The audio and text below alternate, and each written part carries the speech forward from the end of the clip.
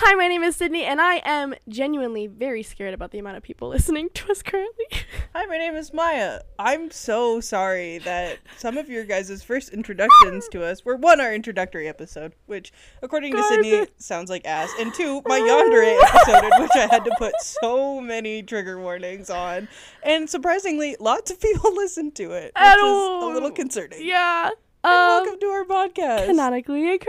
Where we talk about anything and everything fan fiction and fandom related. Oh my god. First of all, you're right. I'm sorry about that first episode. I have not listened to it. I do enough listening to it as chief editor, basically. Yeah. First of all, I just saw that originally we maybe had two, and there's gonna be a lot of numbers. I'm not saying these numbers to brag. Just want to put that clear. We had about 200 listens on our first episode, and that was great, awesome. It was around, and you could see the numbers dwindle down, yeah, and it was our third most listened to episode. It's an introductory episode, obviously. It was pretty consistently almost our first. Our first was Pastrin. Our second was Sincerely Not, and just we would just got and then I think our introductory, and then another author interview. We had a TikTok of ours kind of blow up, and we got an onslaught of listeners, and I just looked at our analytics and that one episode shot up to 600 listens, and I was yeah, that's kind of a lot. Oh no, maybe I should see what this episode's all about. And I listened to it, and it's not good. Well, let's put it into perspective. God, you were 19. Was I 19 or 18? No, 19. you were 19. 19 at the time. Really hadn't talked. No. Obviously I've talked into mics before. I'm going into sound production. I'm a sound designer. But it wasn't ever like this. And it was just all pure enthusiasm that was holding the show together for quite a while there. I think we were swimming on Red Bull and vibes. Oh, absolutely. I remember I had to buy a Monster for every episode. I was oh my god. Up until at least episode 14 or something like that, you would just be I'm ready. I'm here and I'm prepared. I know. Well, because caffeine was the only way I could keep an attention span for a limited amount of time. But I was just I did have the same thought process where I was if you were expecting anything from a 19 and 22-year-old, crazy. But it doesn't hold up. But now we realize, having interviewed, how many other people, how young we are. Because going into it, I think we both had the mindset of we're older. No. Yeah, it'll probably be teenagers listening to us. Yeah. Our biggest audience is the 20 to... It's 20 to 28, and then it's the 28 to 35. Yeah. And then it's the teenagers. Then the teenagers after that, which was a surprise to me. Now, having talked to them, obviously it puts everything in a better perspective of being oh yeah, you guys are the glue that's holding this all together. Yes. I apologize for not realizing that sooner. I have learned the error of my ways. I am now an almost 21-year-old. Yeah. Please forgive me. Please, I'm sorry. But I did listen to the episode, so I'd like to say, if you listen to that, I'm sorry. Please stick around. It probably wasn't very funny. It wasn't funny. The editing is really bad because we were both learning how to edit. We were both learning how to talk consistently. Yeah. We were both learning how to be entertaining, but to each other at the same time. Yeah. Well, it was weird because, I'm sure Sydney has the same perspective, but it's when we put on when we get everything together, it's getting into a headspace of okay, now we're entertainer. Yeah. It's vastly different than who we are. Not vastly, but listen, it's different than who we are normally. To put it into perspective, when Maya and I hang out, we consistently just sit on a different side of the couch and watch TikToks. And that's it. My love language is quality time. Yeah. That's just what it is. I'll make dinner. Maya will watch TikToks. Yeah, I'm very much an introvert, so I have a battery that I go off of. When I'm in this kind of setting, it becomes I'm trying to make my battery last as long as possible, while also trying to pitch in my weird intrusive thoughts that I call jokes every once in a while so people know that I'm still alive. Yes. And still functioning. Yeah, and when we started this, that was definitely not the thing. It was just okay, I'm talking to my friend. I'm trying to make this seem like a normal thing. And even then, it was like that probably up until the last quarter of last year, where it fully set in, where it was oh shit. Yeah. I actually need to Can we also, again, numbers don't mean anything. I just want to, like, it feels very, like, braggy when we say numbers. We're just trying to convey that this is way beyond what we were expecting. Because we literally were just doing this for fun. Like, we are doing this for fun. The end of last year in 2021, we ended with, like, a follower count of, like, 200 or something like that, which we were already like, we were blown away. God. We were like, this is awesome. Holy shit. This is so much more than we were expecting to end the year with. Like, it was awesome. So then I started putting more time into social media, mostly because I had more mental headspace. I left a job that was really draining energy from me. I moved out of my parents' house, which was draining a lot of energy from me. So I started putting a lot more time into our social media, and we did, like, pop-offs here and there, but, like, nothing ever for, like, our podcast specifically. Yeah. So when that happened, like, a swarm of people came over to our podcast, and now we're sitting at over 1,000 followers. That's fucking ridiculous. That's, Sydney had set goals for herself throughout the year. I mean, for herself, but for the podcast. And I admittedly have taken a backseat on a lot of this stuff because I am getting 2 degrees and because I have other things I would like to attain in my life. So some things have to take the back burner just for a little bit. So, like, during the summer, I can, pop off and, like, become a part of the community before I have to retreat back into my cave I call college. Yeah. And, like, do all my homework and shit. But she had set a goal that was like, okay, well, by the midway point of the year, I'd like 250. Blew that out of the water. And at the end of the year, I wanted 500. That was like, I was like, this is going to be more than doubling it. That's going to be crazy. I know. And I was like, yeah, man, we're sitting at now 4 times that amount. Yeah. That is fucking ridiculous. And it's scary. And I don't know how else to describe it other than scary for me. Like, it was very overwhelming to see those numbers get so big. Because, like, Sydney is very a high-functioning anxiety. I've had anxiety my whole life. I have a generalized anxiety When she gets disorder. anxiety, she just, like, works. Yeah. Like, she's a workaholic. Yeah. And I appreciate that so much, but it also causes a lot of concern because, as you guys have gathered, probably, I'm definitely the more, like, hey, we just do it as it comes, like, whatever. Like, okay, to be very serious, and, like, this whole half of it, I would, like, if you don't want to listen to this, you can, like, skip, like, I don't know, probably 20 minutes or something. There was a point this year where our family dog had passed, a dog that I had had for, like, probably 3/4 of my, like, whole life. Yeah. And she passed that night, and we did an interview that night. I know, and I was so... I did 2 interviews that night. I know, it was fucking ridiculous. Yes. Because I remember you texted me a couple days before and was like, hey, Sandy's not doing too hot. Sandy's her dog. And I was like, okay. Like, I'm very much, hey, mental headspace comes before the podcast. Yes, we have never missed a day, but I don't think anyone would be remotely mad with you if we had to postpone even just a little bit. If we have to postpone the interview and change it to a different week, it will just be that way. Like, I will take care of everything. And Sydney straight up was like, no, we're doing it. And I was like, holy shit. Yeah. Like, oh my God. Whereas me, like, I am the type of person, I get really quiet when I have any sort of, like, high emotion. Yeah. I just, like, shut down. Yeah. And I don't know why I have that response. I don't go to therapy right now. I probably should.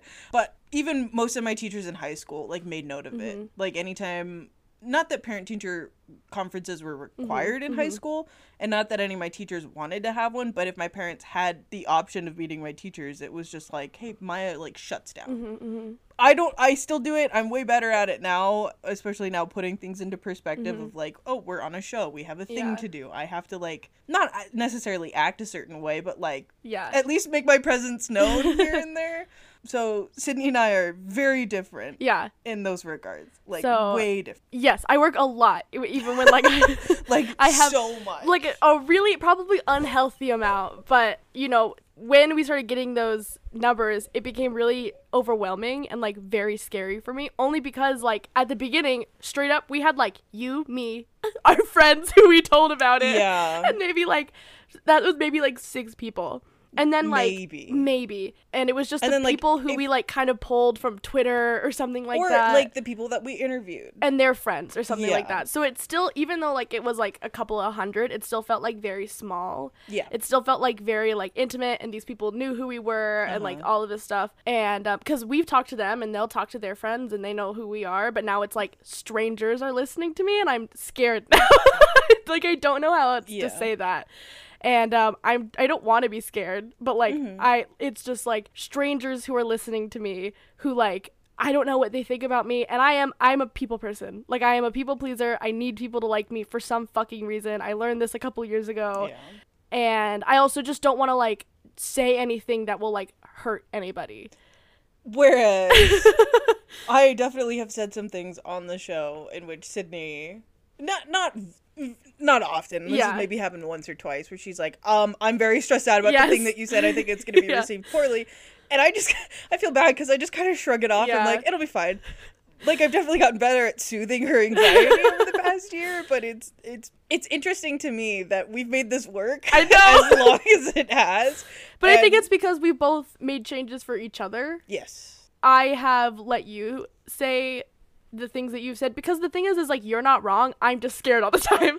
Yeah. Like, and that's my brain fighting me, and the reason I take Prozac. But like like, that's just my brain fighting me, and I have to like get over it and learn that like it's okay to not please everybody, and like that's not a thing that's ever gonna happen, which also is a very scary reason why people started with the Yandere episode for me. I know. It's very Trust scary. me, my ego got a little kick out of it, but I was like, holy shit, they hear me talk about things that I don't know if they want to hear me talk about. But also you have learned to like change how like you present yourself, and like change how you're accommodating me and my issues.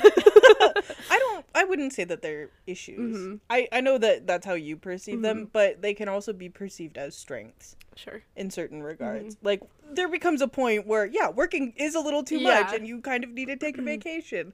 And that's where I also need to learn how to, like, step up to a certain amount and be like, okay, I need to learn how to, like, I'm very bad at procrastinating. Yeah. Like, super bad about it. So, this has all been a learning process of being like, okay, how do I manage my time wisely instead of just fucking around for 12 hours and then in the last hour going like, oh shit, I need to do this right now. Yeah. But so that's to say, if you are a new listener, if you're an old listener, welcome. Thank you. Thank you. Thank you. We're not expecting anything really. So far, the messages that we've gotten have been very, very nice about the way that we operate and the way that we view fandom and fanfiction. Like, we did this with the sole purpose of being like, why are there so many podcasts just shitting on fanfiction? Just shitting all over them. And we had no idea how many other podcasts there were that were like trying to do the same thing that we are until we started doing it. So it's a very tight-knit community, which we're very thankful for. But it's also, we want to make it as welcoming and as open as possible. So if you have any suggestions, we are always open to them. Like, we don't give a we literally don't, like, just send us an email.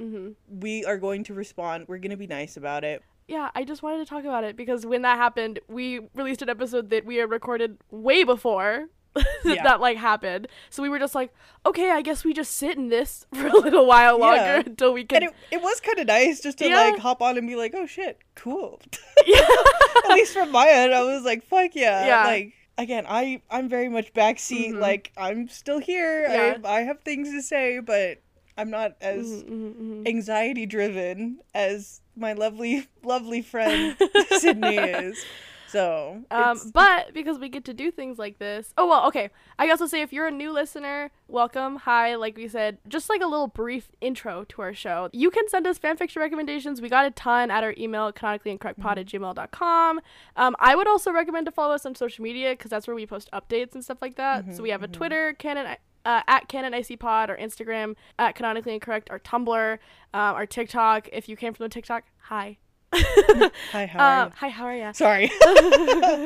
But this might be a little weird, but we do 3 episodes a month, so we take a break at the end because we are doing this as a hobby, really. We don't get paid to do it. We have our own lives. I have a full-time job. Maya's obviously, as you could tell, getting 2 degrees. So we take the week off at the end of the month. So that's just for a little mental sanity. But because you guys are incredible and amazing, we got like a lot of love. We get to do really fun things like start a Patreon. Oh my god, it's happening! We full clarity. We tossed around the idea at the end of last year, and we were like, okay, we're gonna launch it at the beginning of 2022. I ended up taking 20 credit hours, and that was not possible. I was totally drained from life. So we kind of played with the idea just a little bit, talked about it here and there, whereas about a month ago is when we both were like, okay, well, we should start thinking about it this year. And then the massive just like onslaught of followers happened, and we were like, okay, well, if there was any sign to do it, now is probably the time. So our Patreon will be launched by the time this episode comes out. We will not be publishing anything for it until July. So the way that things are going to be working on the Patreon is we will be releasing episodes, 3 more episodes. Yeah. So we have different tiers for different payment options. Yes. We have our low tier, which is fanfiction.net friend. Woohoo. It's $2 a month. If you guys want that to be, honestly, if you were like, can you please make it $1? I can't afford $2. And if there's a lot of you who do that, done. Like, I really don't care. Just email us and just let us know. Yes, but that's just, you'll get access to our Discord that Maya lovingly set up for you guys to talk to us. Talk with each other about fanfiction, fandoms you're a part of. Yeah, literally anything. Yeah, we have tons of ideas for the Discord. We'll probably like do giveaways, streamings. We have writing competitions that we're setting up. With prizes. If we have enough artists that come in, we'll do an art competition. Like, we have so many ideas for it. So the fanfiction.net friends will get at least Discord access. Yes. But then if it's $5, if you can, for $5 a month for Wattpad well-wishers, you get 3 bonus episodes a month. So that includes 2 solo bonus episodes from me and Maya where we just talk about a fan fiction that we've read, and it's not going to be structured. It's not going to be super structured. No. It's kind of going to just be whatever we want to talk about. They probably also won't be long. Like 30-ish minutes. 30-ish minutes, probably. Longer if we want, shorter if we want. It just depends. But they're just going to be like, if I finished a show that I really want to talk about, if I just finished a fan fiction that I want to talk about, if there's just something that's going on that it's in the realm of fan fiction or fandom that either of us individually want to talk about, we're going to be doing that. And those will be coming out on our opposite weeks. So on the first week of the month, I release a main episode, and then Maya will be releasing her bonus Patreon episode. Yeah, in the bonus Patreon episodes, at least the solo ones, will be premiering on Mondays. Yeah. The episode on Monday and an episode on Friday. Yeah. The very first Patreon, I'm just realizing this. It's you. It's me. And it's actually not going to be in the month of July. It'll be late June, since your episode debuts July 1st. Yeah. So that'll be coming out whenever that Monday is. I don't have my calendar out. It'll be mine. And then Friday, Sydney's episode will come out. That next Monday, it's empty. So the third week of the year, it's empty. And then the fourth, where we normally have a break on our main page, we'll be doing a structured joint bonus episode. Yeah, and most likely these will be like debates, talking back and forth. I'm not too sure that we'll actually be doing fan fiction reading all that much. Probably if we want to bring like one shots or something like that, or just suggesting things to each other.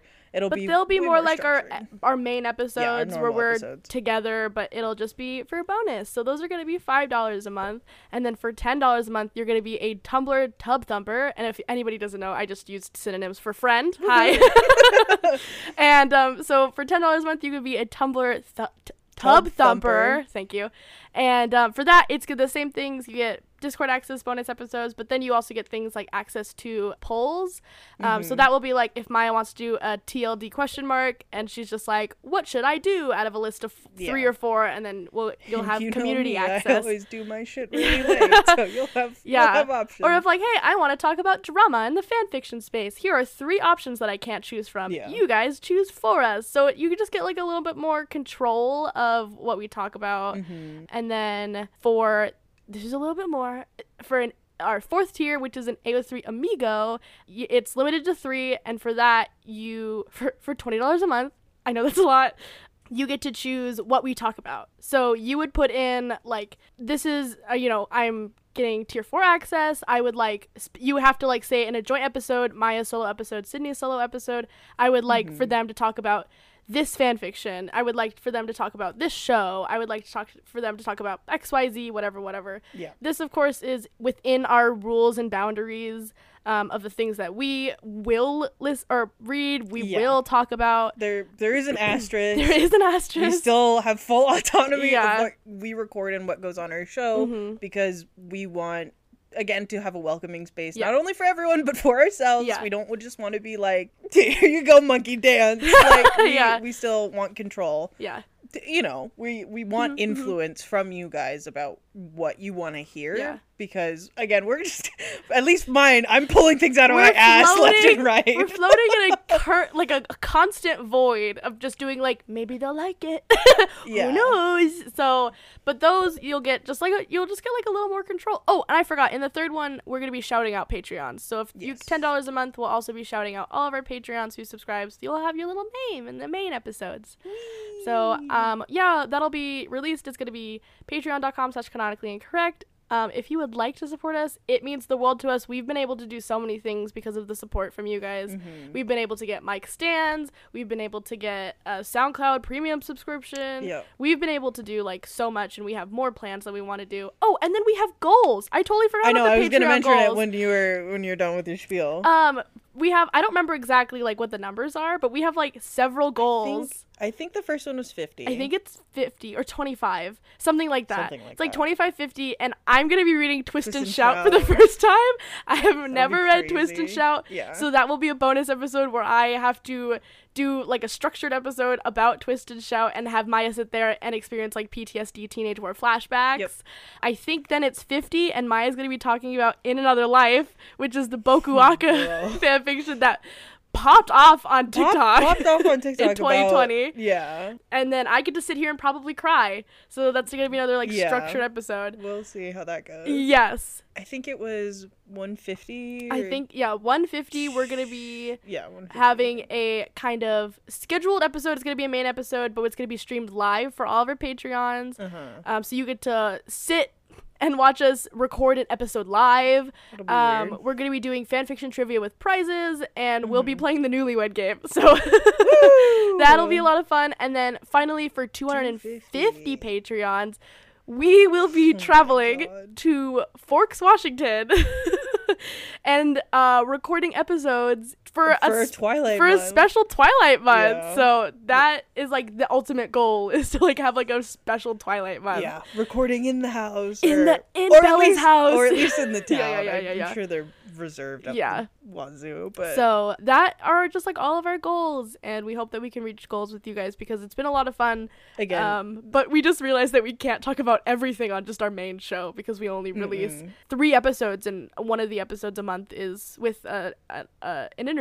So by no means don't feel pressure. No. Like, if you have the money and you are willing, thank you. Yeah. Like 1,000 times. But don't, if you're living paycheck to paycheck, please fucking do not. Absolutely don't. If you're like, this might be financially unstable for me, then stop. Don't. Put the credit card down and don't do it. Don't do it. We're doing this because we want to be able to create more content. Yeah. And if, like, we both have like jobs and like things we have to do and work around, and our schedules are at least my schedule is fucking crazy during school, so finding times to record is like not great. If I could take a day off of work to be able to record all this shit, that would be great. Then that would be awesome. And the only way we will be able to do that is through a Patreon or something.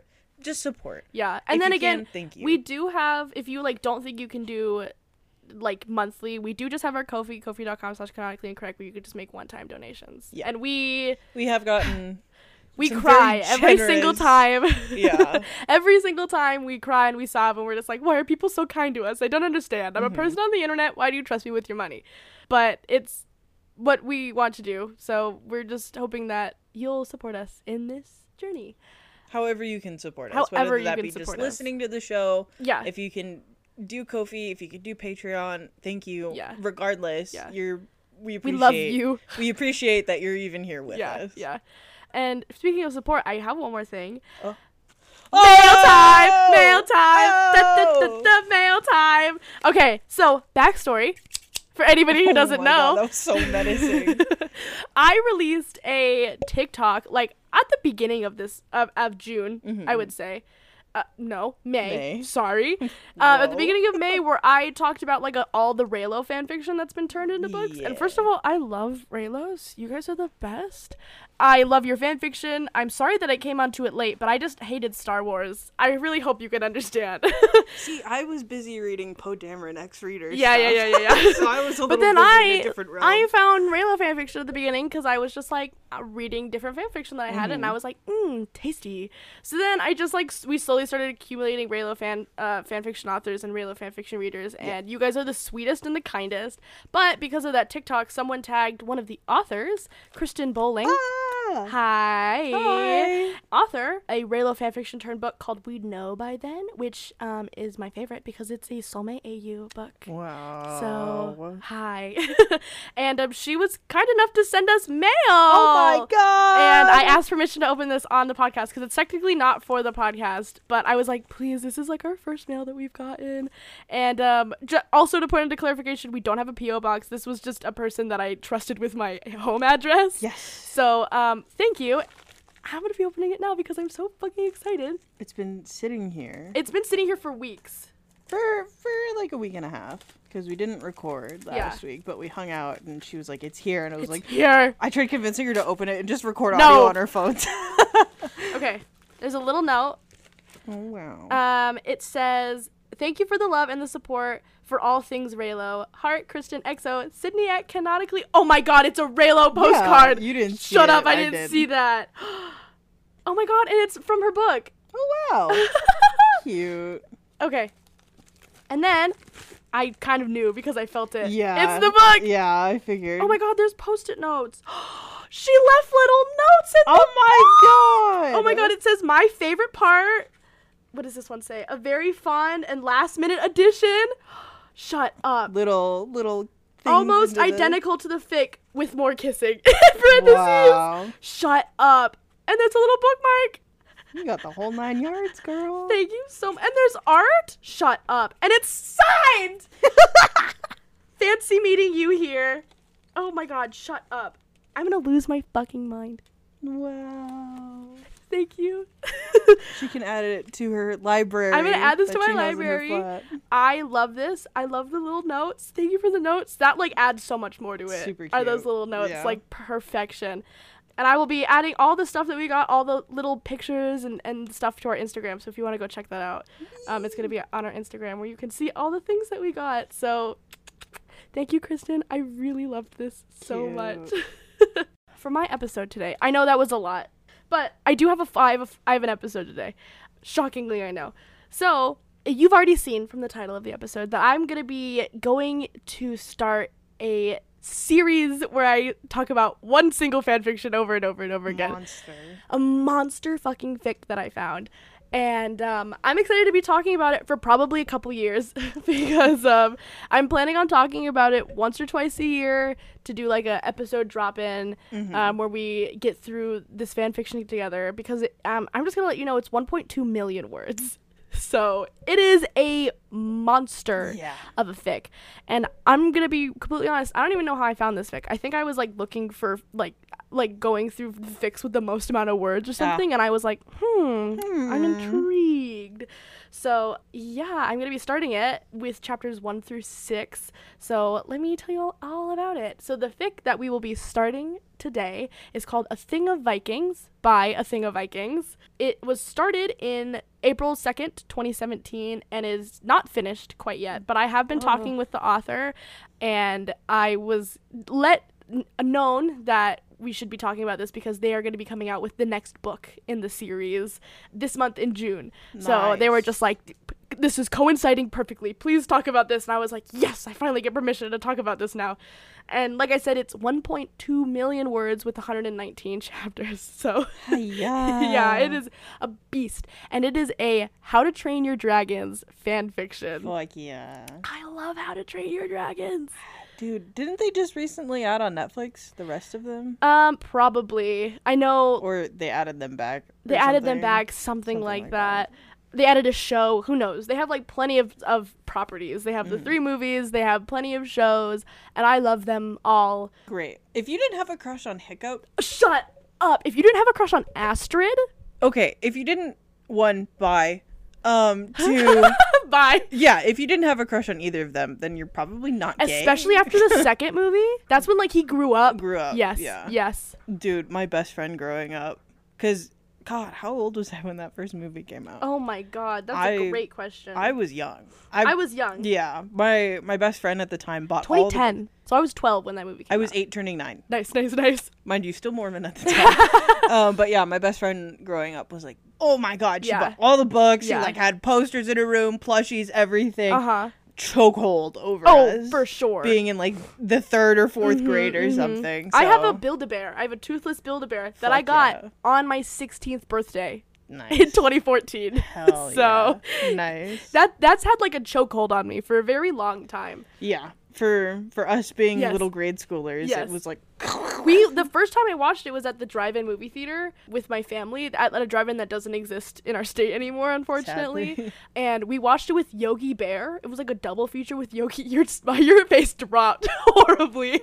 It was a double feature with Yogi Bear, and I remember like my sister and my cousins and my parents and my aunt and uncle were like all sitting outside, and I like was 14 and was like brooding, and I was like, I'm gonna stay in the car, and I was like, they're not even gonna be good.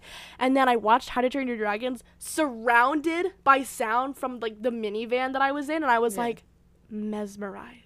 I was like, that's the best movie I've ever seen. I will say, my little sister put it on the TV like 2 weeks ago or something. The CG does not. Oh, I believe it does not. It's not up to par anymore. Sure. Still a great movie. Don't get me wrong. Soundtrack movie. Fantastic. Yeah. But yeah, the CGI I was like, ooh, yikes. It kind of takes away. Shut up. The music. Oh yeah. The music is incredible. Yeah. Absolutely. Trust me, I know. Yeah. Trust me, I know. But yeah, I've always loved these properties. Like, and some people don't like the sequels. I love the sequels. I love 2 and I love 3. Seen the 2nd or the 3rd fully. Oh, okay. I've seen most of the 2nd. I've never seen any of the 3rd. Okay, just like bits and pieces. Yeah. So like I sort of know, but also not really. Well, that's fine because the only thing that's canon is the first movie in this fic. Oh, okay. I was like, what are we talking? I know. I was like, what are you talking about? No, the first movie is completely canon in the fic, and then it goes off on its own. So I think it says like parts of it, maybe. I'm so sorry, I can't remember. We'll get there when we get there. But yeah, like the first movie is completely canon, and it has like a lot of the characters. If you haven't seen the movie, I would pause this episode right now and watch the movie. It's a great movie. It's a great fucking movie. It didn't win an Oscar. Did it win an Oscar? Yeah, unfortunately. Animation's not a real art. And Disney wins everything. Anyways. But they're great movies. I enjoy them so much. And I was so excited when I came across it on AO3 where I was like, How to Train Your Dragon fanfiction? What? So I was very excited. And like I said, it's based on the canon. So a lot of the canon stuff is still relevant. Like Astrid and Hiccup's relationship, Dad, all of the side characters are still pretty. Craig Ferguson's character? The one missing the leg? Gobber? Yeah. He's yeah. That's me. Gobber is in the fic, so awesome. You'll be happy. Hey, man. So, yeah, it currently sits at 270,000 hits, 3,137 kudos, 15,000 comments, and 1,137 bookmarks. And there are a bunch of tags. I kind of consolidated them down to just a couple that you would need to know. It is alternate history, so what I learned from this is that it is How to Train Your Dragons, but like real-life Viking shit, real-life Norse mythology kind of stuff. Okay. One of the tags is the past isn't a friendly place. So we'll kind of learn that. Vikings were not nice. It does have a mature tag on it. So take that as you will. There's references to Norse religion and lore. The first How to Train Your Dragon movie is canon. All other How to Train Your Dragon properties are a buffet table of ideas. Mature rating is for violence and related content. There are depictions of polyamory and polygamy, implied references of underage sex, and like I said, the past isn't a friendly place. So, I mean, you'll probably get into it, but just a quick question. Yeah. Is it set in our world, or is this like Vikings as in they're still on their island? They're still on their island.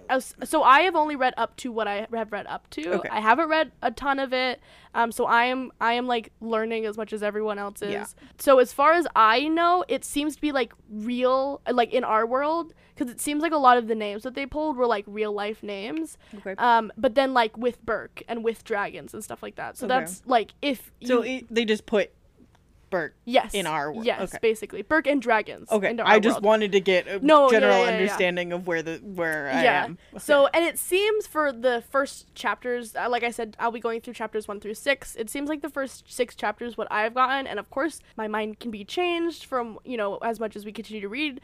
It seems like it's going to be like a Game of Thrones meets How to Train Your Dragon, because it seems very political. It seems very like there's going to be some backstabbing, maybe a war involved. I should have brought like my iPad to take notes. Yeah, I feel like I need to take notes. So it seems like there's going to be like some of that. That's just the vibe it gave me. It seems kind of like those kind of darker vibes where you take like this children's movie where it has dragons and stuff and add more darker elements to it. I'm waiting for a war. I think that would be really fucking cool. You're only 6 chapters in. I'm only 6 chapters in, but there's 119, so we have time. Yeah.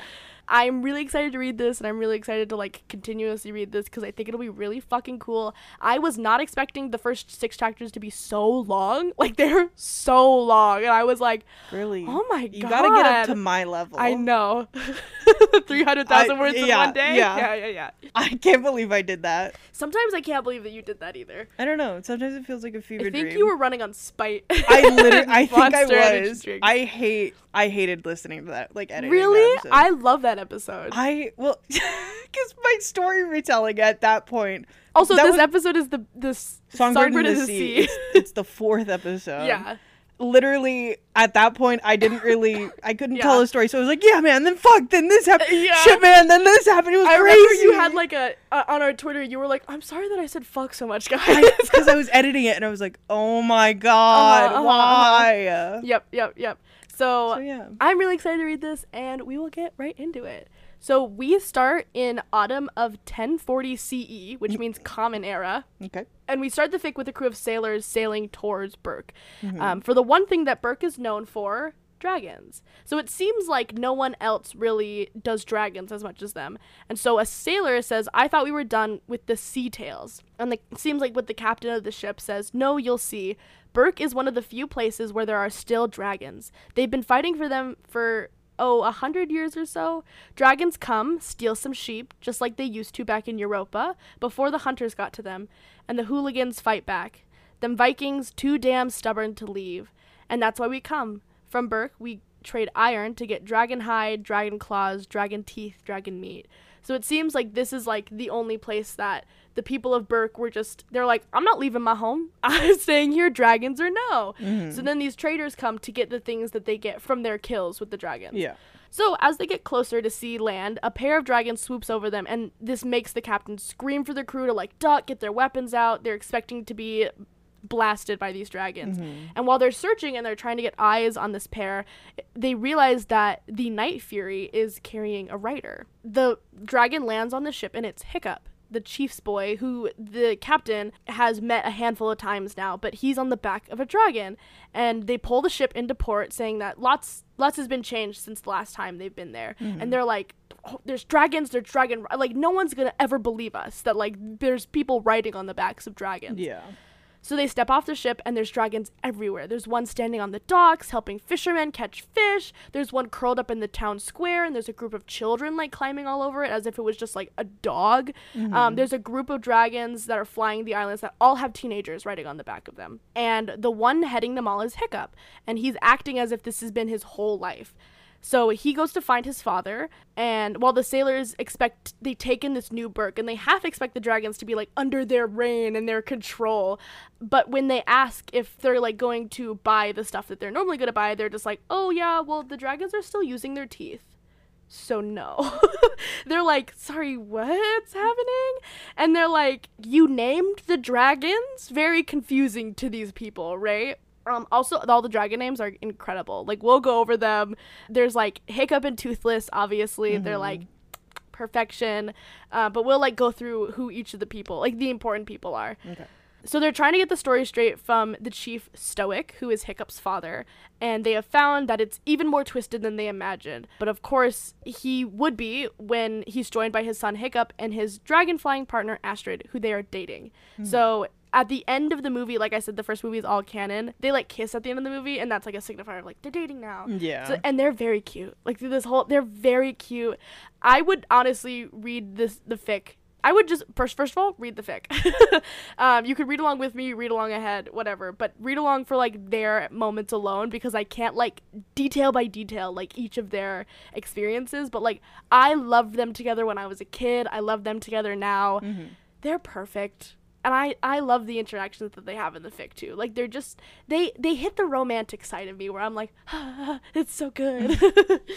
So Stoic says, "Was not my victory, Johann. 'Twas my son's victory, and I could not be more proud to call him my son." He tells Johann and the sailors the story of his son's victory over ale and meat. And if you do know how the story goes, if you don't, you should watch the movie. It's very simple. Hiccup is from Berk in a city, in a village where they are constantly attacked by dragons all the time. They have to fight for their lives with these dragons. And in the beginning of the movie, Hiccup is kind of an outcast, even for being the chief's son, because he's skinny and tiny and small.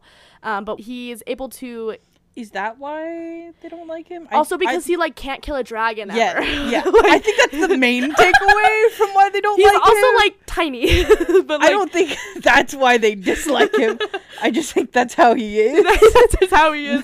But no, I think it's like, you know, Vikings, like his dad is like huge, and like Hiccup never gets like huge. Like they even mention in this fic sometime where they're like, that's the dragon riding kid? Okay, like that's not what I was expecting. But yeah, like he like just can't fight. Like he's just really not a physical kind of dude. But like he's very innovative, and with that like innovation, he's able to capture a Night Fury, which is like the top of the top dragons. Like they're super fast, they're super deadly, and he's able to make friends with this dragon, which he calls Toothless. And so of course he has to hide this dragon, and a whole bunch of shenanigans and fuckery happens, and basically the end of the movie is he is able to free the dragons from whatever they're like enslaved by this huge other dragon to bring them all food. And so they're able to free all the dragons, and because of that they enter into this like loyal, like supportive relationship where like they're both being platonically in a like used together for whatever reason, where like the dragons help the people and the people help the dragons. They don't kill each other anymore. And Hiccup obviously gets like a better relationship with his father and all these other people who have just been like boo his like whole life. So from this, Stoic kind of puts his foot down with Johann and stating that since there has been a change, there will no longer be selling anything dragon related past like the stuff they already have. So out of the goodness of his heart, and because he knows that the trip to Berk is not a friendly one, Stoic gives him their trade for free. And he says, "I know that if you're half as good at trading as you think you are, you'll be able to get your patrons to bid wildly over the last dragon parts to come from the barbarians for a long time. I think you'll do well." And Johann looks at the chieftain. He's tall, he's broad, he has a thick accent, and he's the very image of a dull barbarian chief. And he just ran rings around a very sophisticated trader. He laughs, and he says, "Stoic, my old friend, you are wise, and I will accept your gift in the spirit in which it was intended, to the end of an era and to the beginning of a new one, where we shall grow fat on peace instead of lean on war." So Hiccup's account of the night is very different. And the night, I mean, where he took down, like, the giant dragon in the movie. He only felt that since defeating that dragon on the beach, it's only been overwhelming to him. Wherever he goes, people are looking at him. People who have, like, his whole life are suddenly seeing him differently. And it's just overwhelming for him to be like, they once looked at me like I was a nuisance, and now they're like, oh my god, he's like a god. And he's like, I don't like this. I don't like that you've suddenly changed your view on me this quickly.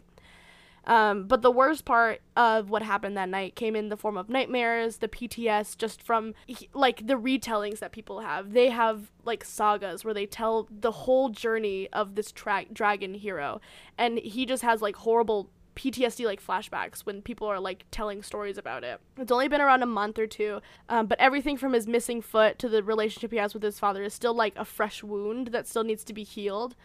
But like, what is he supposed, like, is he supposed to really be like please stop singing my praises, because every time you do that, I feel helpless and cold, and I don't like it anymore. Yeah. Like, they're very much like, we're doing this for you. Why don't you like it? And he's just like, yeah, like, awesome.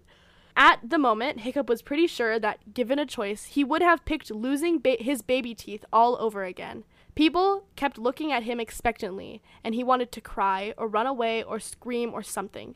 It was worse than waking up from those nightmares where you weren't wearing clothes, because this was real.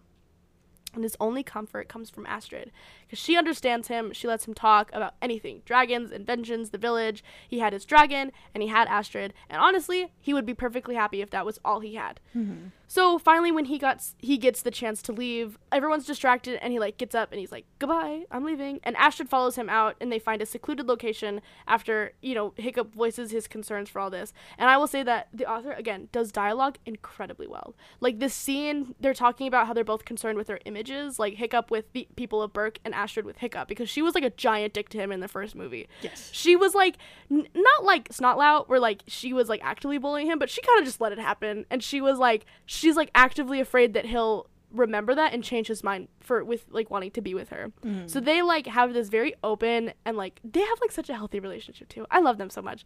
Conversation about like how they feel, and the merchant, the trader Johann, finds the couple during this moment, and he interrupts them.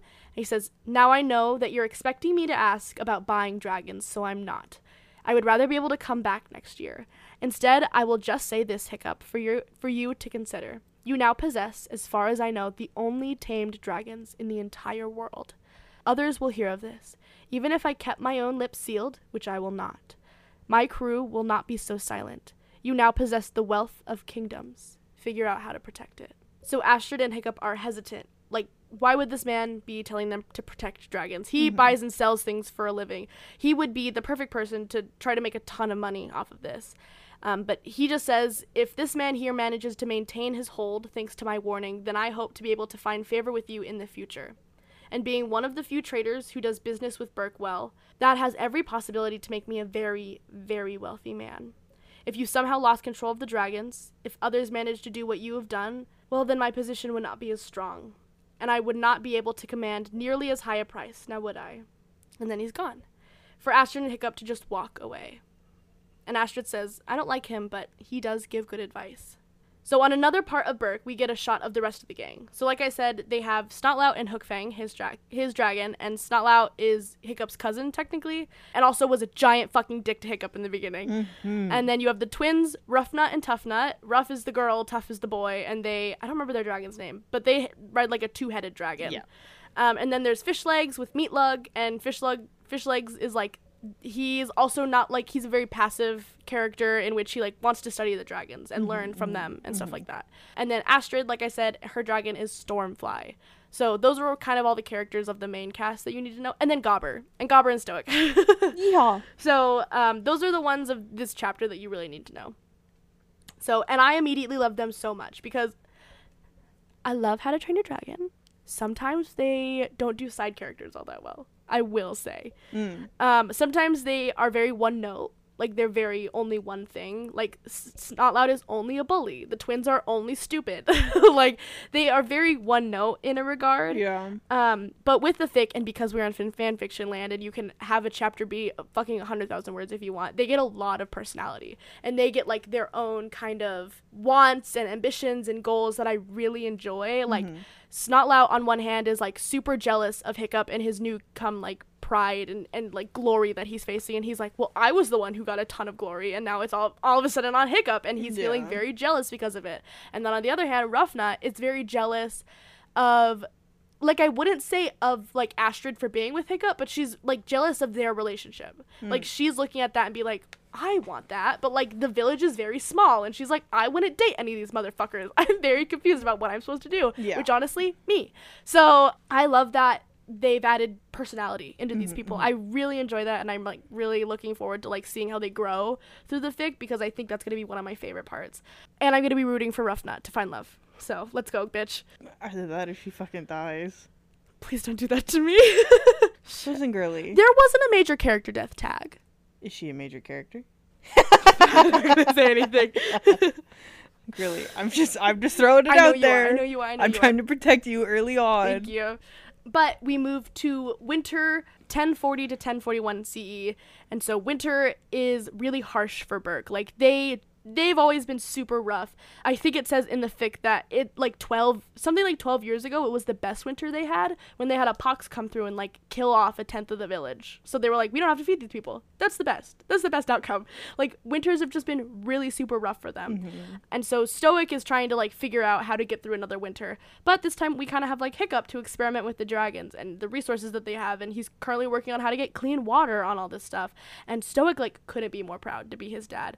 And he's talking with Gobber, and he says, Hiccup may not be the boy that I was, but he is only a boy now, and look what he's done. What will he do when he becomes a man? And Gobber says, I did say that you could only prepare him. Maybe I should have told you to prepare the rest of the world instead. And he says, you should have. Him and Toothless, the world is not ready for them.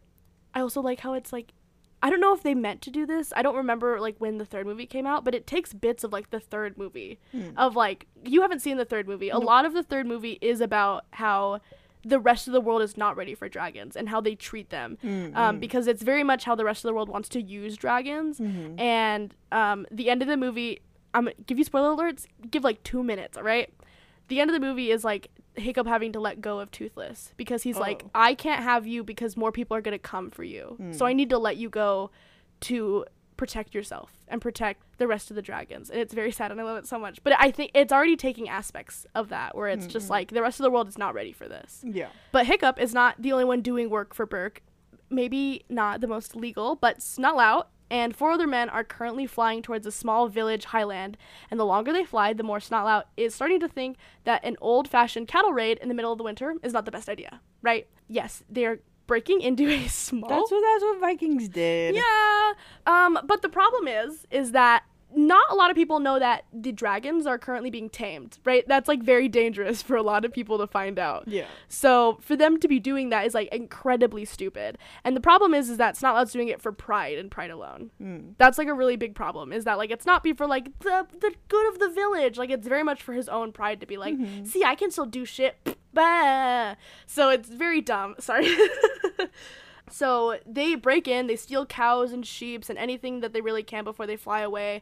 And when they're flying away, they see, like, all the guards coming. And their plan is just being like, well, the animals we let loose will, like, wash away all of our footprints. Like they're not even smart about it. It's just very stupid on their end, right? Now they're carrying towards Burke, and this is the scene of these dragons carrying live cattle and sheep is the first thing that Fishlegs sees in the morning when he's ready to get up. And Fishlegs wants to be like, this is a prank, right? But he knows Snotlout better than that. And he's just like, I know. I know what you guys did. The problem is, too, is that all the animals are carrying have died. So they didn't even make it back alive. Like, they have died of either the cold or of fear, right? Yeah. So they didn't even think that far through of, like, getting cattle and getting the animals back to Burke. So, and this leaves Fishlegs with a predicament. He is trying to convince himself to tell Hiccup and Stoic, because Hiccup and Stoic would be so pissed if they found out. But Snotlout would be pissed if he found out that Fishlegs tattled. And, like, a part of him still has the PTSD of being bullied as a child, even though they're, like, older now. Like, they're probably, I would say, like, 16 or 17, something like that. Yeah. So he is like, oh, I don't know what I'm gonna do.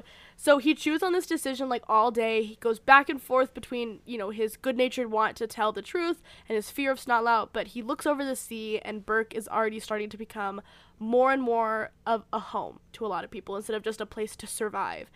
So together, the people and the dragons, they're making something beautiful. That's the decision. He walks to where Stoic is speaking to a villager, and he waits patiently for them to finish. And while he waits, he thinks not whether he should say it, but how to say this. And that man Stoic, does not wait a moment for to go up to Snotlout's home and push, like, barge his way inside. And he's like, you are utter fucking fools. You went out and you raided another village. Worse, you raided them using the dragons. And most bonehead of all, you did it without telling me first. And also, just to let you know, their entire house is stuffed with meat. The meat being cooked, meat being stewed, just meat everywhere, trying to get rid of much evidence as, like, physically possible. But cooking... they could have salted and dry. I don't know. Well, that's what I'm saying. Cooking it was not the best option by far. Not saying that they are smart to begin with. No. But the better option would have been salt and dry it, or since it is winter, ice pack it. Sure. But they're dumb. Yeah. Yeah. So that it's all just gonna go to waste. But anyways, Stoic then, he goes on and he says, what you did makes all of your previous stupidities pale in comparison. Who else could have stolen the cattle but us? You have just started another grudge feud with another village on behalf of Burke, and they will not believe me when I say that you numbskulls did it all on your own. And Stoic says, kind of like what you said, but we're Vikings. We pillage and plunder. Half the reason we never left Burke for 7 generations is because we couldn't stand someone else doing it to us.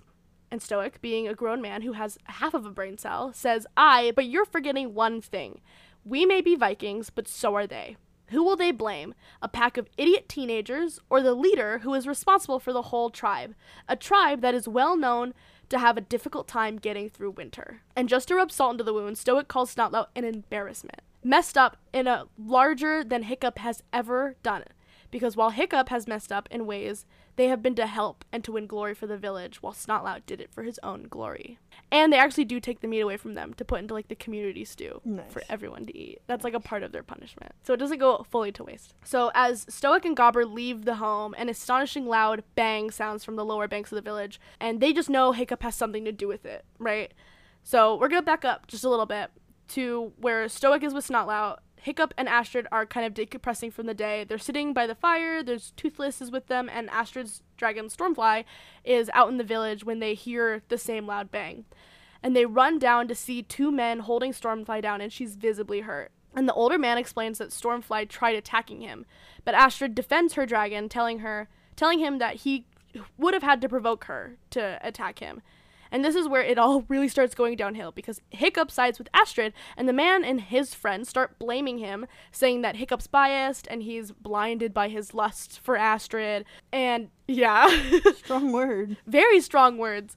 And this is where Stoic shows up, and he also is on Astrid's side, since Stormfly is the only one who's visibly injured. And he asks Astrid, and Astrid says, I think Stormfly's okay, but I need the proper bandages for the injuries. She's like asking him to pay for bandages and shit like that. And he just says, don't bother. Your animal is going to get put down if I have anything to say about it. Save the bandages for some person who gets their guts clawed out by the next dragon that runs amok. So there's already kind of it's only been a couple of months and, like, dragons were friends, right? Yeah. So they're just, like, some of the village folks, as, like, is seen in this situation, this scenario, is that some of them don't trust that the dragons are suddenly friends with us. They're like, very weird, I don't trust it.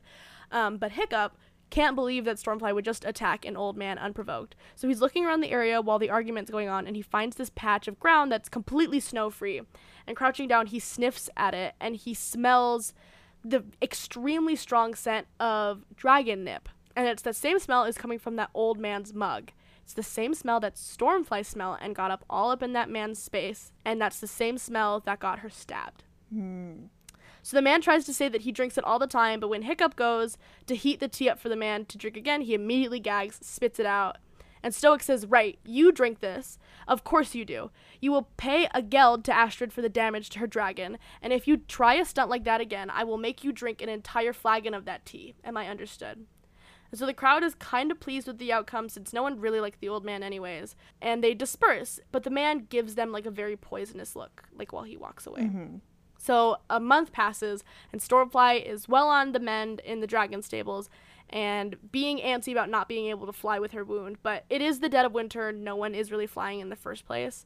Hiccup and Astrid spend a majority of their days cooped up, trying to build new saddles, new inventions, all that stuff, and they actually get a lot to work, and they're just generally trying to get through the winter. And this is what I'm saying, like, please read the fic, because I think this is like chapter 3 or something, like 3 or 4, and they have a very sweet moment with, like, each of their families. So, like, Astrid's aunt and her mom and Hiccup's dad, like, it's a very sweet moment where you just see, like, their whole family, like, together, and you're like, wow.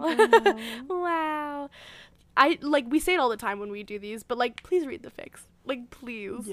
So this is where we start to shift from Burke. So from Burke we go to Scotland. Okay. Sitting back in his throne, Donald McBethan sorry. That is such a Scott name. I know.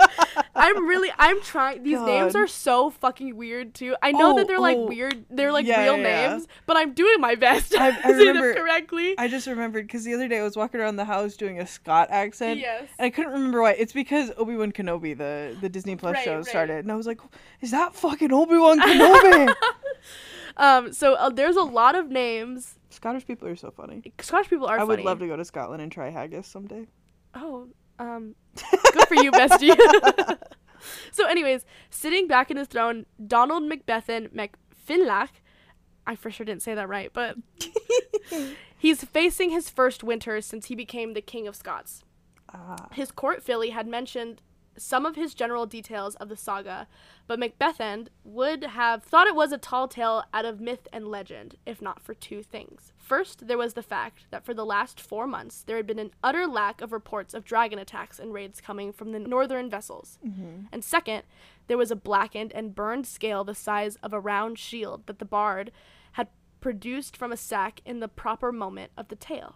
For these reasons, he believed that this hero from a village so small that he could not recall its place on the map had apparently managed to break one to the saddle, to do his bidding as he willed, having bested it in the skies above his villages. And that was something that Macbethan could never forget, for a night fury had been among those that had attacked his camp that long ago night. He could still hear the demonic whistle and the screams of the dying men. He also wondered if this not-so-distant hero was also working to consolidate his power. Something must be done. That was for certain. At the very least, he had to ascertain the intentions of this new power on his borders. The dragon hero was apparently still but a boy, but if he commanded a night fury, then he was deadly dangerous. And the king has many more troubles and enemies than the boy, but he could be a potential ally. He just does not know how to court the boy to his side. And this is when his wife leans down to the king and says, "Then find out. This hero is from a tiny tribal, holding among the islands to the north. However great his deed, he will still think with his thews and his axe, not his brains, and know not the intricacies of what it means to be a lord.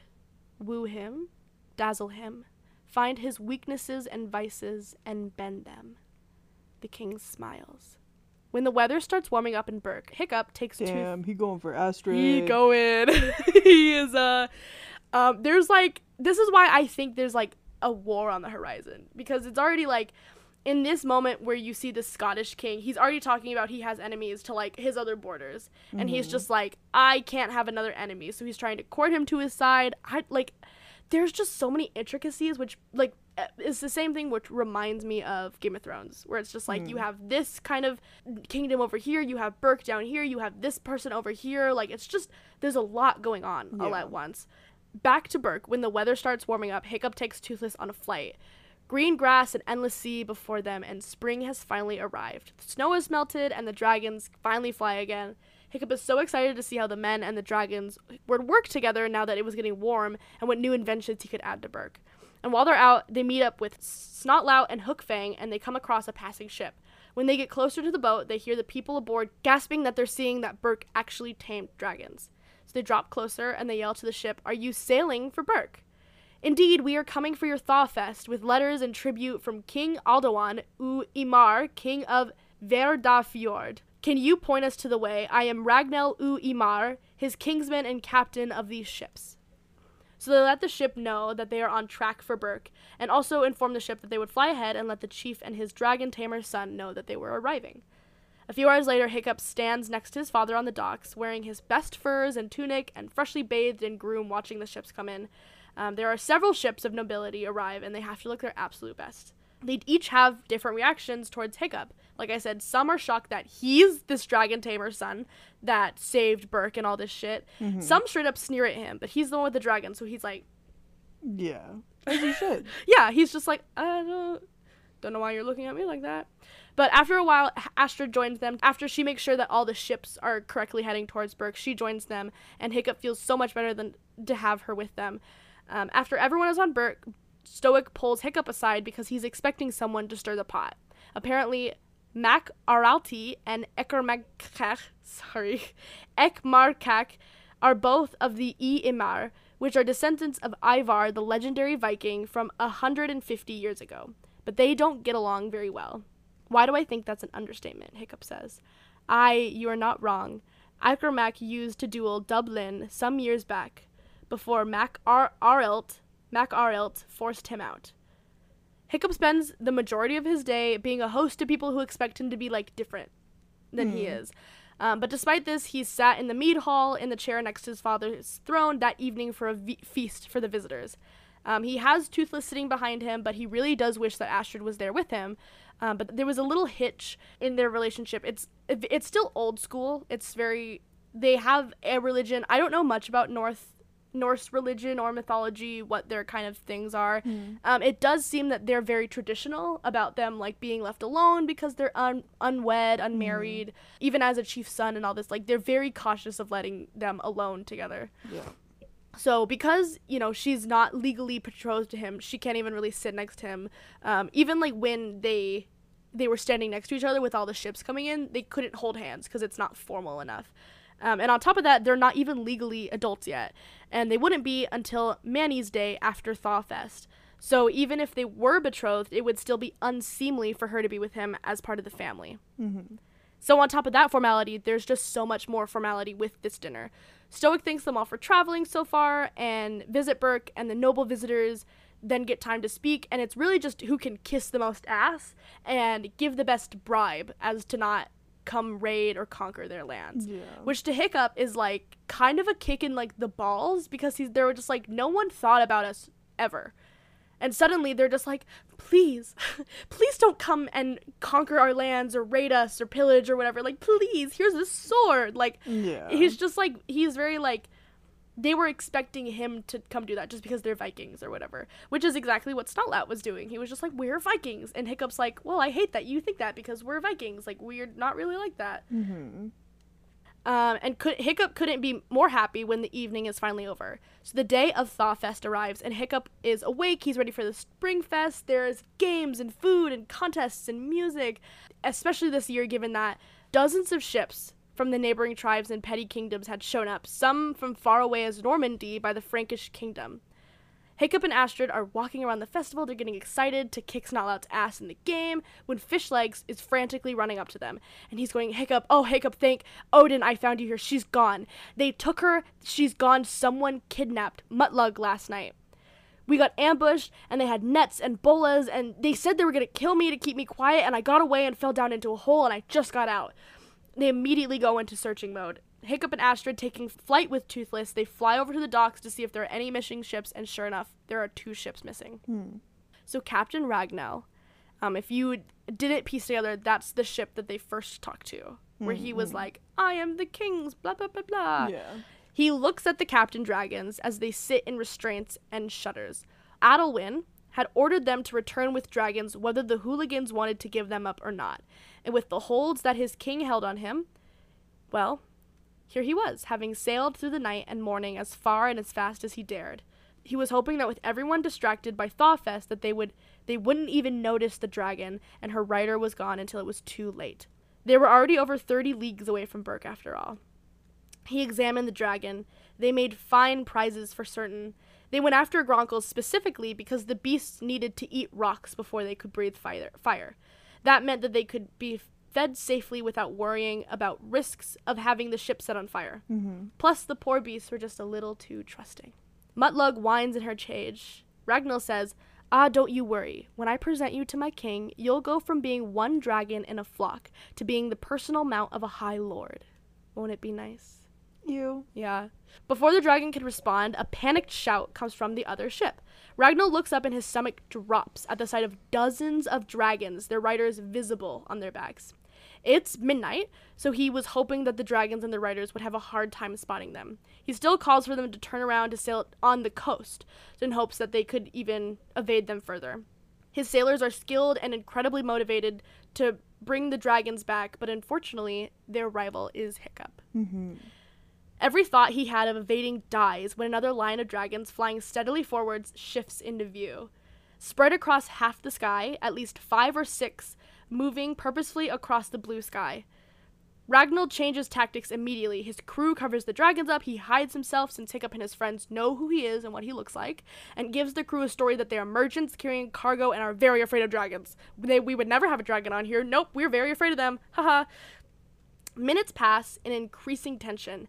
He could hear the dragon rider and his third mate shouting back and forth, followed by silence. And then someone is digging him from under the surprise. It, didn't work, sir. So plan C is to threaten to kill the dragons, if they don't leave. Mm-hmm. So they have, like knives, like, up to the dragons' throats, and they say, we'll kill them, we will. And Hiccup's like, we've been over this already, they're the only reason that you're still alive. And they're like, so why will we give them up then? And Hiccup says, because sooner or later, someone is going to make a mistake, and you're all going to die. I'm trying to save your lives here. I've got an entire flock of angry dragon riders who have a bone to pick, specifically your bones. I'm only holding them back. I'm the only one holding them all back. But hey, my cousin just wants to burn your boats to the waterline and get back to the festival. And it's not like he's not known for being a hothead or anything. So this is when they kind of realize that they can fully burn the ship to the ground and the dragons will be fine because dragons are fireproof. Mm-hmm. So they would get out of the ropes and shit, like, before like the boat is even sinking. So they give up and they become Hiccup's prisoners. And hours later, they finally make it back to Berk, missing the festival entirely. Stoic meets Astrid first, since she's the first one back, and letting them know they're out by the Five Sisters with the thieves. They find their way to that part of the island as the two ships are being dragged in, ropes tied to their oarlocks as they're being pulled back by dragons. And Stoic announces to the village that they would finish Thawfest the next day and find the punishment best fit for the thieves the day after. And that's what they do. Everyone seems to be enjoying the festival and everything that went along with it except for Hiccup, who could not stop thinking of what was coming in the next day. He and Astrid sit alone, Hiccup staring at the medal he had received from one of the dragon events, and he says, a year ago, if I had this, I would have been ecstatic. Now, it's just a child's toy. Mm-hmm. Astrid, I have prisoners locked up in an old dragon cage, and tomorrow we're going to be playing a very different game, and one with stakes much higher than this. And Astrid does try to comfort Hiccup as best as she can, because he's right. A year ago, they were just kids. They were playing games for fun.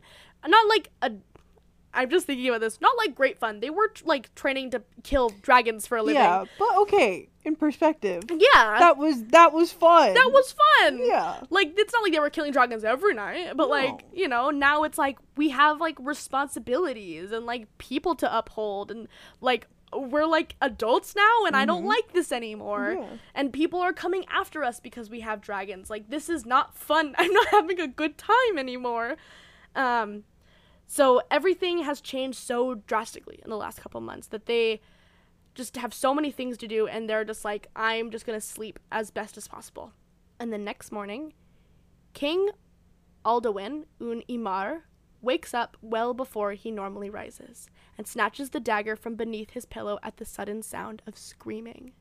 It was still dark outside, but he throws off his covers and readies himself in an old armor as quickly as he can before drawing his sword and heading outside. He asks what's going on, and a guard says, we're under attack. Dragons. They've been attacking the walls, the moat, the bailey, and there's another scream. And Alduin takes off towards it, his guardsmen behind him. He pushes the door open just in time to see a black shape flying at a high speed in the dark, an eerie whistling noise not far behind it. It snatches a guard from the middle of the wall and carries him off as he pleads for his life. Alduin knows of dragons, but he had never heard of one that fast. He can't see any of his guards, but a few seconds later, the black beast flies by again, and another guard screams as he's carried off by the beast. Alduin opens the door fully, and he hears something that sounds like many, many wings. He runs to the highest point, needing to see what was coming, and Alduin watches in shock as he sees dozens of dragons carrying a long ship. They carry the ship over his walls and past the peak of his fort. There's a gust of wind behind him, and he turns back to see the black beast standing behind him on the rooftop, a young boy riding on his back. Are you King Alduin? Aye, he says back, unsure of what the boy was playing at, but not expecting to leave the rooftop alive. Well, it was a good run while he lasted. At least his wife is safe. The boy throws down a scroll of parchment onto the roof. That's for you. What are you playing at, boy? I am Hiccup Horrendous Haddock III, chief heirs of Burke, your kingsman, and his men attacked and nearly killed one of my tribesmen, kidnapped and stole away his mountain friend, and attempted to steal dragons from the family's flock, but they failed and were caught. Ah, I had no idea, Aldwin lies. I simply told them to see if any of your beasts were available for purchase. It is not my fault that they overstepped their instructions. In fact, if you killed them over this kind of misunderstanding, I demand, they're still very much alive. So are your guards, although I think a few said that they weren't good swimmers right before we dropped them into the water. Hiccup informs Alduin that they had returned the thieves and one of the ships before warning Alduin that this was going to be the only time they let him off scot-free. Alduin watches... Yeah, right? He said, fuck with me. Alduin watches as they fly off, picking up the letter and staring down at the 60-foot vessel lying in his fortress. The walls crack before something below gives way, making the ship lurch and fall several feet. Well, this is going to be interesting. One thing had just become very clear to him, however. Dragons were now the new great power in the world, against which fortresses could not stand. So he had to have some. And that's where I'm going to be ending part 1 of A Thing of Vikings by A Thing of Vikings. Oh my god, there's still 113 chapters before we catch up. They're publishing more. Oh my god. That's right, baby. But I fucking enjoyed the shit out of that. Like, there's a lot of names. So I would understand if, like, notes needed to be, like, there's a lot of names. I watch Game of Thrones. Yeah, right. The next time I come this, you're like, who? What? But yeah, that's why, like, it gave me Game of Thrones eyes. I was like, okay, so this guy is now going to be coming after here, and he's bad, and still this guy's over here wanting to be, like, allies or whatever. Like, it's just so very good. It's very good. And I'm very excited to see, like, what parts of the true past we go to. Like, we've already met... Scotland's already thing. Normandy's, Well, they mentioned France. I'm more interested in how much time is going to be passing throughout this. Because it started, fall? Yeah, it starts in fall of 1040. We're at spring. Yeah, it's supposed to be, like, a couple months after the events of the first movie. Yeah. So... And the movies already go, like, he goes from, like, 16 to, like, 20 to, like, 23 or something like that. So, yeah. But it's already, like, crazy. And they set up, like, a lot. Like, the first couple chapters are just set up, but, like, they're like, needed setup. Do you know? Like, we've already have, like, conflict within the group with, like, Snotlout and the twins and all this stuff. And then there's the people of Burke. Like, there's conflict within the people of Burke. And then there's conflict of the people outside. Like, there's just so much going on. And I love it so much. And I'm so excited that I get to read it. But, yeah. What did you think? How did you like that? World building. Oh, a lot of world building. Yeah. I think it's just because, like, I am not going to be reading this. No. Because you're reading it and doing it for the podcast, so I want to be just like a blank slate. Just give me the knowledge. It'll be, again, like I said, I'm more interested in how much time will be passing. Like, obviously, internal conflict has already been... I don't think this author is going to be giving us, what is it called? Basically a red herring. But what is it called? Is it Schrodinger's gun? Is that what it's called? I don't know. Fuck! I don't remember what it's called. But basically, like, they're not going to be hinting at something if it's not going to happen. Oh, yes. Like, war.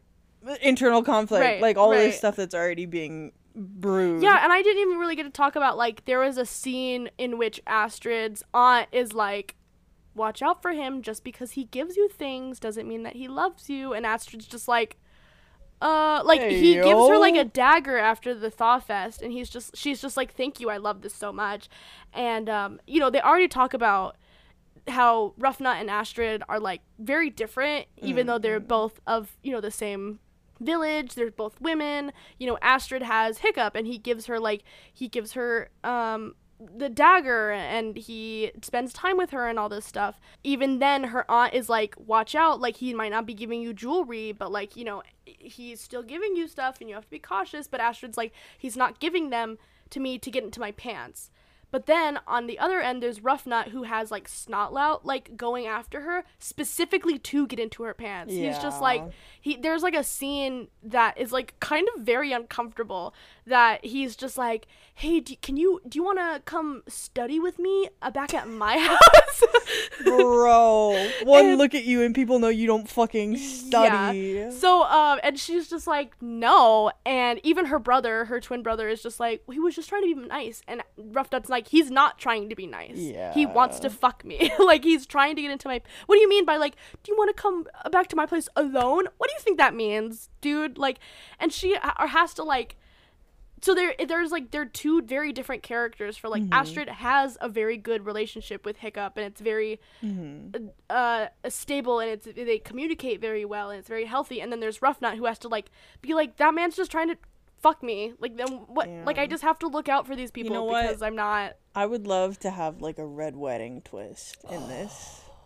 Yeah. I would fucking love, but that's also coming from me. I live for that kind of shit. You just want murder upon murder. Give me the good stuff. Do you know what I want? I want Hiccup to like snap at one point, because he like, so far in these 6 chapters, he's like, I don't want to kill them, even though the village, like, when they bring them back, they're like, retribution, and he's like, no.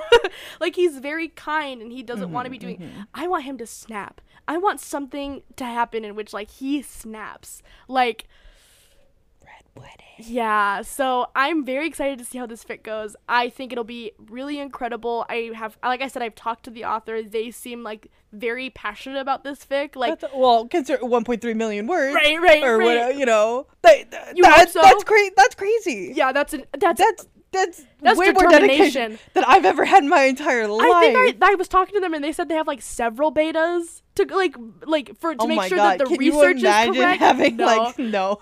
No, not me. Like, I'd barely send you the shit that I publish. Like, not only to make sure that the like historical part is correct, but to make sure that the writing is good. Like, oh my god, like, that's a whole team. That's a team. Yeah. So that's a whole production company. This fic is incredible, and I'm really excited to read it. It's very interesting to sit here and like listen to it. I know most of my verbal was like, but that's like me processing and like taking it and being like, okay, well, she's not going to talk about this for another 6 months, so I really have to make sure I understand what's going on before being like, So, but yeah, I think it'll be incredible. Like I said, I'm just even excited for how the characters progress. Yeah. And how the characters change. Like, I want to see if Snotlout becomes a better person. Like, I want to doubtfully, severe doubt. But like, I want to see like how Hiccups, because it feels like the start of like, you know, in My Hero Academia, where Midoriya starts off, and then he goes through so much shit that he's like, bye. I have to go. I have to go. Like, he I guess My Hero Academia spoilers, but also not really if you don't know what we're talking about. Yeah, if you don't know what we're talking about. But yeah, like, I'm really excited to see how all the characters progress. Yeah. Again, I would love nothing more than for some heinous crimes to be committed. Give me some war crimes. Give me some war crimes, baby. Spice it up a little. Just add a little bit of spice. Thank you guys for listening to this episode of Canonically Incorrect. You can follow us on Twitter and Tumblr and TikTok and Instagram. You can email us your fanfiction recommendations. And if you are a fanfiction author who would like to be interviewed on our podcast, email us at canonicallyincorrectpod@gmail.com. If you liked us, if you liked the episode, if you think we deserve a little something to keep the podcast going, help to get new equipment, that kind of stuff, you can make a donation at ko-fi.com/canonicallyincorrect. Rate, review, subscribe to us on Apple Podcasts, follow us on Spotify and any other podcasting platform. Tag your fics accordingly. Donate to AO3. Goodbye.